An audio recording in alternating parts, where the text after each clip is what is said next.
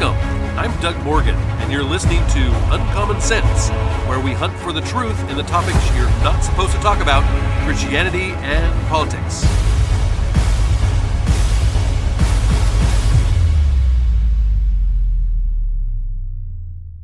The war between Russia and Ukraine has been an interesting conflict. Of course, war is not a desired thing because, the purpose of it is to kill people and to break things. But it is a necessary thing sometimes.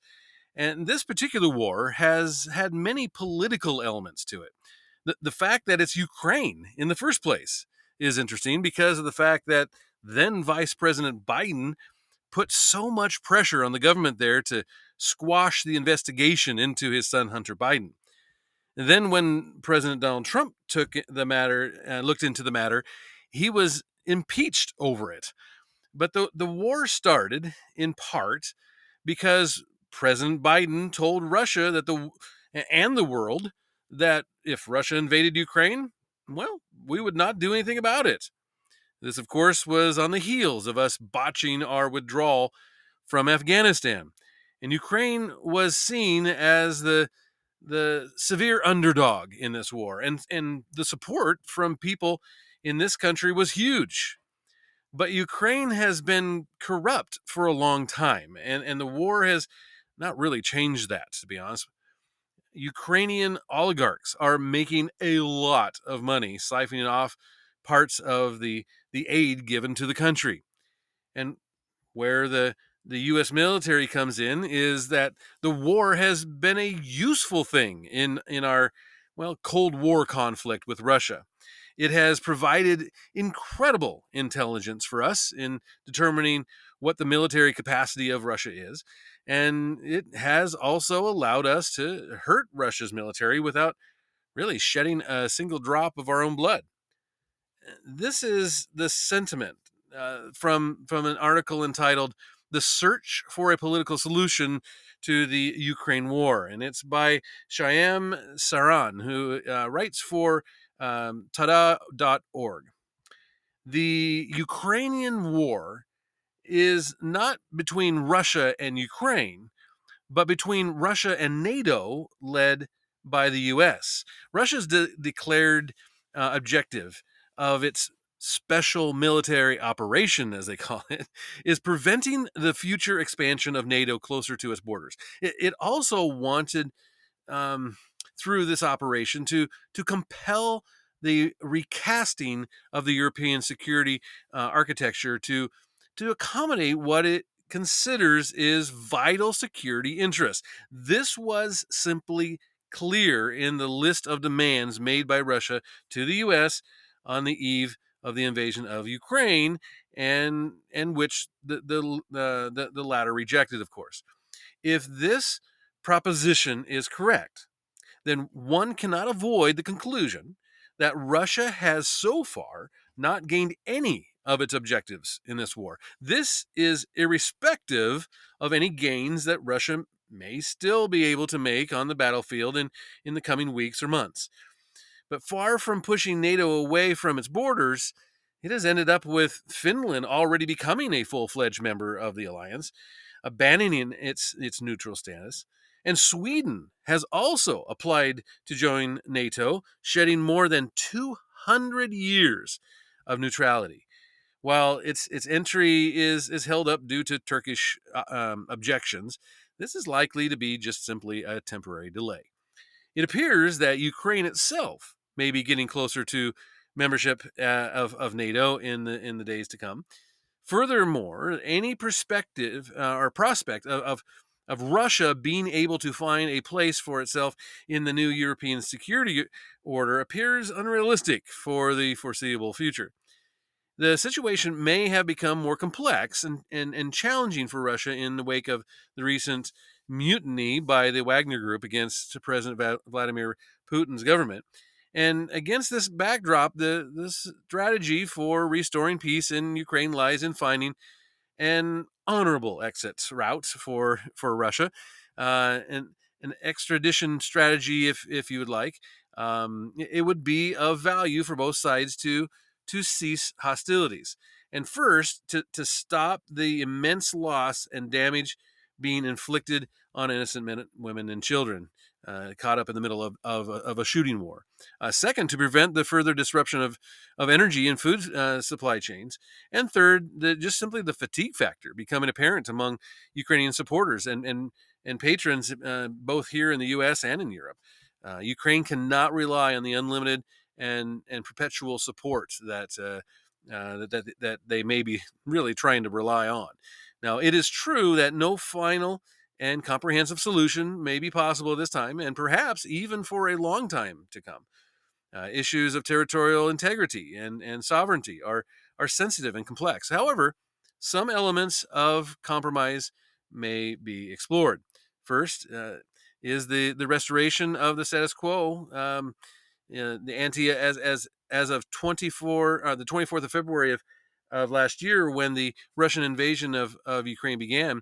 This will leave Crimea and some parts of Donetsk under the Russian occupation. But this initial step could be without prejudice to respective territorial claims. So in other words, Russia is probably just going to be able to hold on to those two areas, but then have some sort of peace, and Ukraine hold on to the rest. That seems to be kind of almost the inevitable at this point.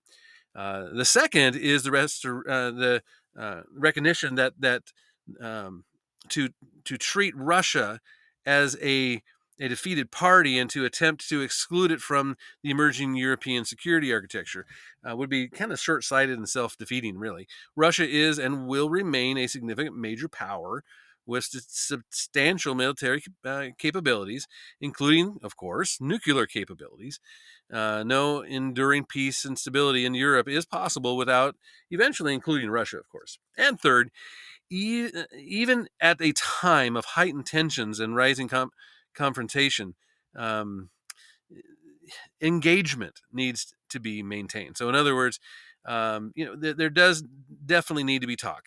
Communication is always a good thing, and leaving those areas open are always a good thing. All the efforts to bring diplomatic and democracy to bear are of course welcome. The G20 as a group could also play a role, but it's deeply polarized on this issue, and we'll see what happens there. But really, President Biden has yet to show any signs of helping with finding an end to the conflict. So we have all these other people that are trying, and it doesn't look like President Biden is one of them. In a series of articles from the Daily Wire comes this. It says Ukraine, which is now engaged in a counteroffensive against Russia forces, is set to receive a round of cluster bombs from the Biden administration in a withdrawal of weapons that bypasses U.S. law, actually. Despite America law prohibiting the production, use, or transfer of cluster munitions with a failure rate of more than 1%, President Joe Biden is able to bypass a law through a rarely used provision of the Foreign Assistance Act. This is according to the Washington Post. Now, cluster bombs, first developed and they were used during World War II, are banned by most countries in the world due to the view that they are inhumane because of the high failure rates and unexploded fragments that can linger for years, according to the BBC. Biden approved sending the controversial weapons to Ukraine after a unanimous recommendation from his national security team, according to the National Security Advisor, Jake Sullivan, who said on Friday it was a difficult decision, as he put it, a decision made in consultation with allies and partners and in consultation with members of Congress. The president is using the Foreign Assistance Act to approve the cluster munitions for Ukraine, which allows him to bypass arms export regulations as long as he determines the move is vital to U.S. national security, according to the Washington Post. U.S. officials said the cluster bombs that will make their way to Ukraine have a failure rate of less than 3%. The weapons pose a highly a heightened risk to civilians as they explode in the air and release dozens of smaller submunitions, also called bomblets, over a wide area. The bombs intended to destroy multiple targets at once and have been sought after by Ukrainians as their ammunition runs low, according to the New York Times. Now, the U.S., Ukraine, and Russia did not join the 120 countries that ban the use of cluster bombs. Russia has been using the munitions in its war against Ukraine, and according to the Pentagon and the United Nations, Ukraine has also been doing that, though they deny that. According to the Associated Press, the transfer of the cluster bombs to Ukraine will come out of Pentagon stock in a fresh batch of military aid that also includes armed vehicles and more ammunition. Human rights advocates are concerned that the Pentagon's assessment of a 2.35% dud rate it doesn't really take in some realistic conditions, as they put it. It's just kind of a way to get around get over the hump here and give them to Ukraine. Quote: It's dismaying to see the long-established 1% unexploded ordnance standard for cluster munitions rolled back, as this will result in more duds, which means an even greater threat to civilians, including deminers. This is according to a human rights activist. Quote: the lack of transparency on how this number was reached is disappointing and seems unprecedented. So Biden also released sensitive U.S. military information as well when he released the fact that he was going to do this. When he had a press conference saying this is what he's going to do, and then he ended up releasing sensitive U.S. military information. President Joe Biden faced backlash on Sunday after he revealed sensitive U.S. military information during an interview that critics said could make America's adversaries more aggressive. Biden told the CNN's Fareed Zakaria that the reason that he is giving the cluster munitions to Ukraine is because the U.S. is running out of 155 millimeter artillery shells.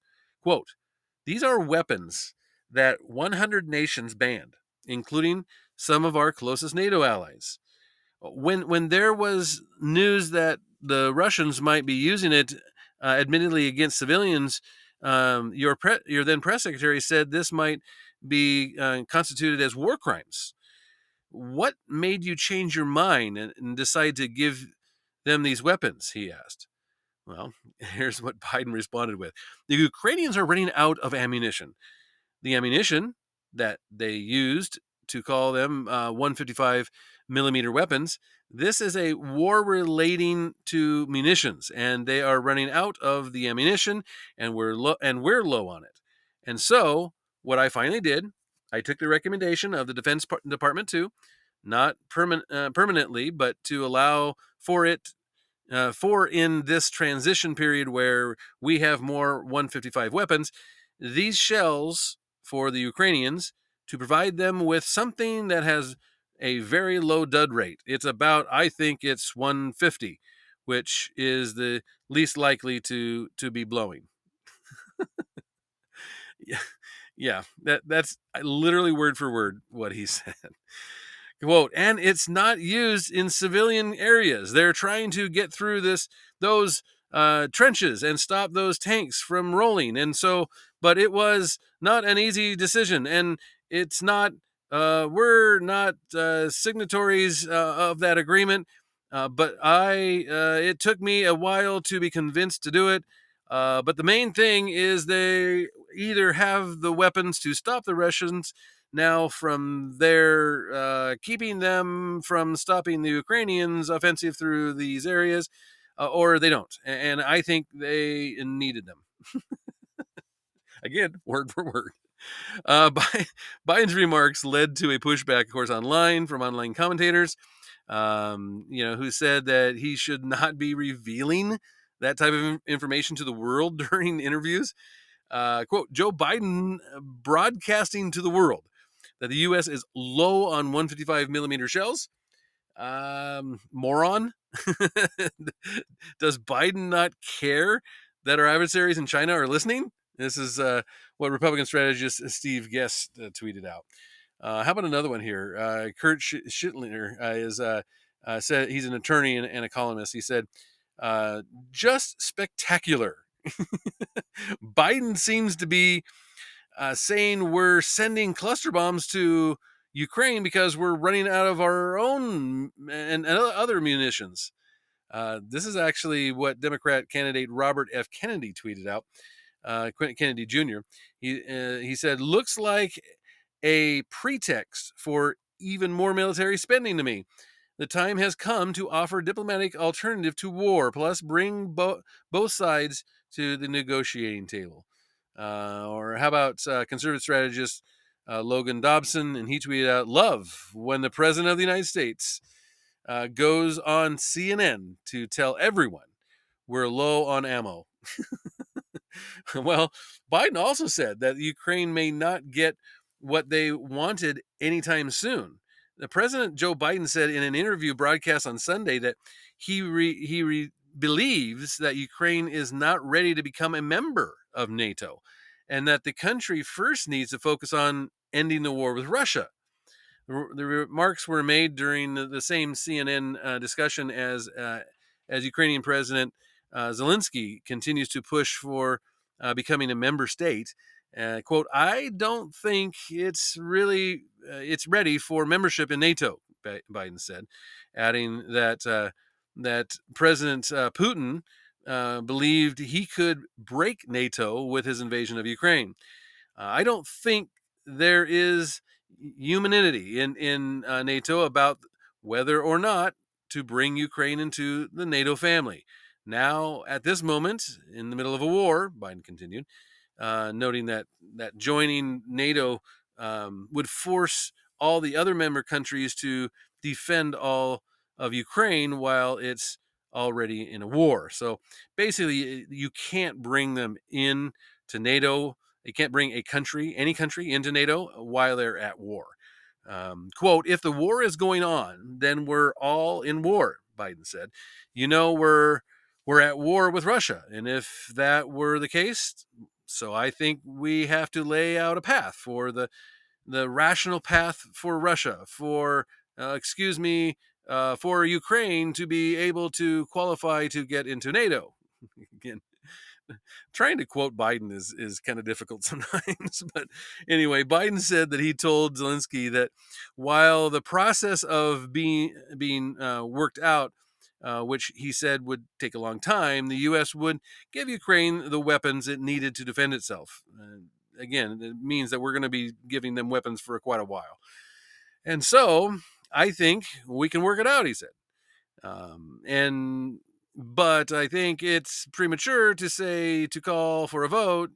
In now because there's another qualifications that needs to be met, and including democratizing and some of those issues.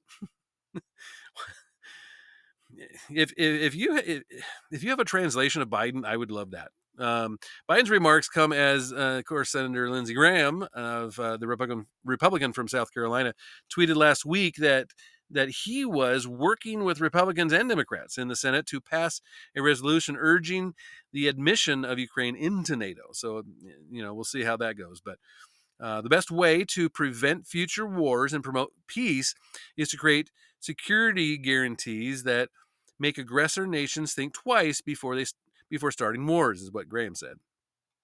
Ukrainian NATO membership is vital to the future security of Europe and the world, and I believe there is an overwhelming majority of senators supporting this proposition. But according to Special Presidential Envoy for Climate, John Kerry, the NATO decision is not the biggest problem that we have with the Russian-Ukrainian war. Special President Envoy for Climate, John Kerry, claimed during an interview on Monday that the problem with the war in Ukraine was that it was contributing to the release of greenhouse gases that are causing climate change. Yeah, that's the big problem with the war. Kerry made the remarks while President Joe Biden headed to the Windsor Castle in the UK to take part in a ceremony for King Charles III and host a forum focusing on clean energy strategies, according to the Washington Examiner. Kerry declared on MSNBC while in England, quote, lots of parts of the world are exacerbating the problem right now. But when you have bombs going off and you have damage to septic tanks or to power centers, etc., you have an enormous release of greenhouse gas, of methane. All of the family of greenhouse gases. I can't do John Kerry. I'm sorry, but he did continue, and he says, as a result, it is as the result is it's adding to the problem, is what he said. I'm not, believe me, that the fight in Ukraine is a fight that we have to make, that the world has to make, he said. The values at stake are enormously important to all of us. So I'm not suggesting by any fashion that this is not a fight we shouldn't be involved in, but I am saying that there are ancillary impacts as a result of it. Kerry is widely mocked, of course, online over these remarks. Republican presidential candidate Nikki Haley tweeted out this. She said, John Kerry tells us the problem with the war in Ukraine is the increase in greenhouse gases. You can't make this stuff up. The end of the Biden-Harris administration can't come fast enough. The problem with the war in Ukraine, says despot con man John Kerry, is that bombs are damaging septic tanks and exacerbating the made-up climate crisis. This is according to radio host Gary Callahan, and he tweeted, "Wait till he hears about all the dead women and children." But what are we finding out about the way that government has handled the news of the war? And some of this stuff is just now coming to light. The FBI facilitated censorship requests against American citizens from a Ukrainian intelligence agency that has likely been compromised by Russian actors, according to the House committee report released on Monday. The 26-page report from the House Judiciary Committee and the Select Subcommittee on the Weaponization of the Federal Government accused one of America's top law enforcement agencies of violating Americans' First Amendment rights by potentially undermining U.S. national security after Russia invaded Ukraine. The Security Service of Ukraine, which is called the SBU, sought to fight supported Russian influence on the social media and levied the power of the FBI for its mission. Quote, the SBU enlisted the FBI in support of this effort, transmitting to the FBI lists of social media accounts that allegedly spread Russian disinformation. I mean, real Russian disinformation in this case. The FBI, in turn, routinely relayed these lists to the relevant social media platforms, which distributed the information internally to their employees in charge of content moderation and enforcement. This is directly from the report. As reported in the Twitter files, DOJ officials regularly met with social media executives and Meta at Twitter, at Google, at Microsoft, and others to discuss, quote, misinformation spreading on the platforms and how the social media sites could crack down on supposed untruthful speech. Well, the new House committee report showed that the FBI flagged accounts and posts for social media companies at behest of the SBU, including posts from authentic accounts of Americans, a verified U.S. State Department account, and those belonging to American journalists. Quote, at times, the FBI would even follow up with relevant platforms to ensure that these accounts were taken down. regardless of its intended purpose in endorsing the SBU's requests. The FBI had no legal justification for facilitating the censorship of Americans' protected speech on social media. And again, this is straight from the report. As the FBI was coordinating with the SBU to censor American speech, Russian actors who had reportedly infiltrated the Ukrainian agency could have been influencing decisions made by the agency, according to the White House subcommittee. Last July, Ukrainian President Zelensky fired the head of SBU, citing dozens of cases of those under his authority working with Russian agents. That's according to Reuters. So basically what you have here, you have a situation where the Ukrainians are telling us through the FBI, right, telling us that there is some misinformation here, or there what's being reported on this Facebook post or this tweet or whatever is not correct. And so then our government then puts pressure on the social media companies to take it down. They even follow up to make sure they do that job. Months before Zelensky's attempt to crack down on Russian agents within his intelligence team, an FBI agent sent an email to Meta in March of 2022 specifying accounts that the SBU wanted the social media giant to censor, according to the report. Quote, I have a few more Instagram and Facebook accounts that, according to the SBU, spread Russian disinformation for your review and action as deemed appropriate. This, again, they're followed up saying, you better take this stuff down. It goes against Americans' First Amendment right of free speech. We have the right to do so. We have talked about that here on the podcast before. We've talked about how you can't have it both ways if you're a social media company. You cannot say that, oh, I have no control as a social media company over what people post on my platform. And so you can't hold me accountable for what is being said on my platform. You can't hold me accountable for things that are done there because I'm not the one that posted it. It's other people using my platform. You can't have that you can't take that stance and then come back and say, oh, but you know what? I can take stuff down that I don't like. You can, and because first, either you have the ability to take that stuff down, or you don't have the ability. But you can't talk out of both sides of your face. And that's what the report here is saying, is that Ukrainian officials went to the FBI. The FBI then said, okay, yeah, we'll take those lists and we'll pass those along to the social media things. And then our government put pressure on the social media companies to take those things down and classify them as misinformation. Well, but what was happening is a lot of these things were from Russia. I mean, Russia had infiltrated the Ukrainian SBU, and they were ones putting things out there. So we had our government basically taking things down that were true. They were forcing the takedown of information, true information, but it's not what Russia wanted out there.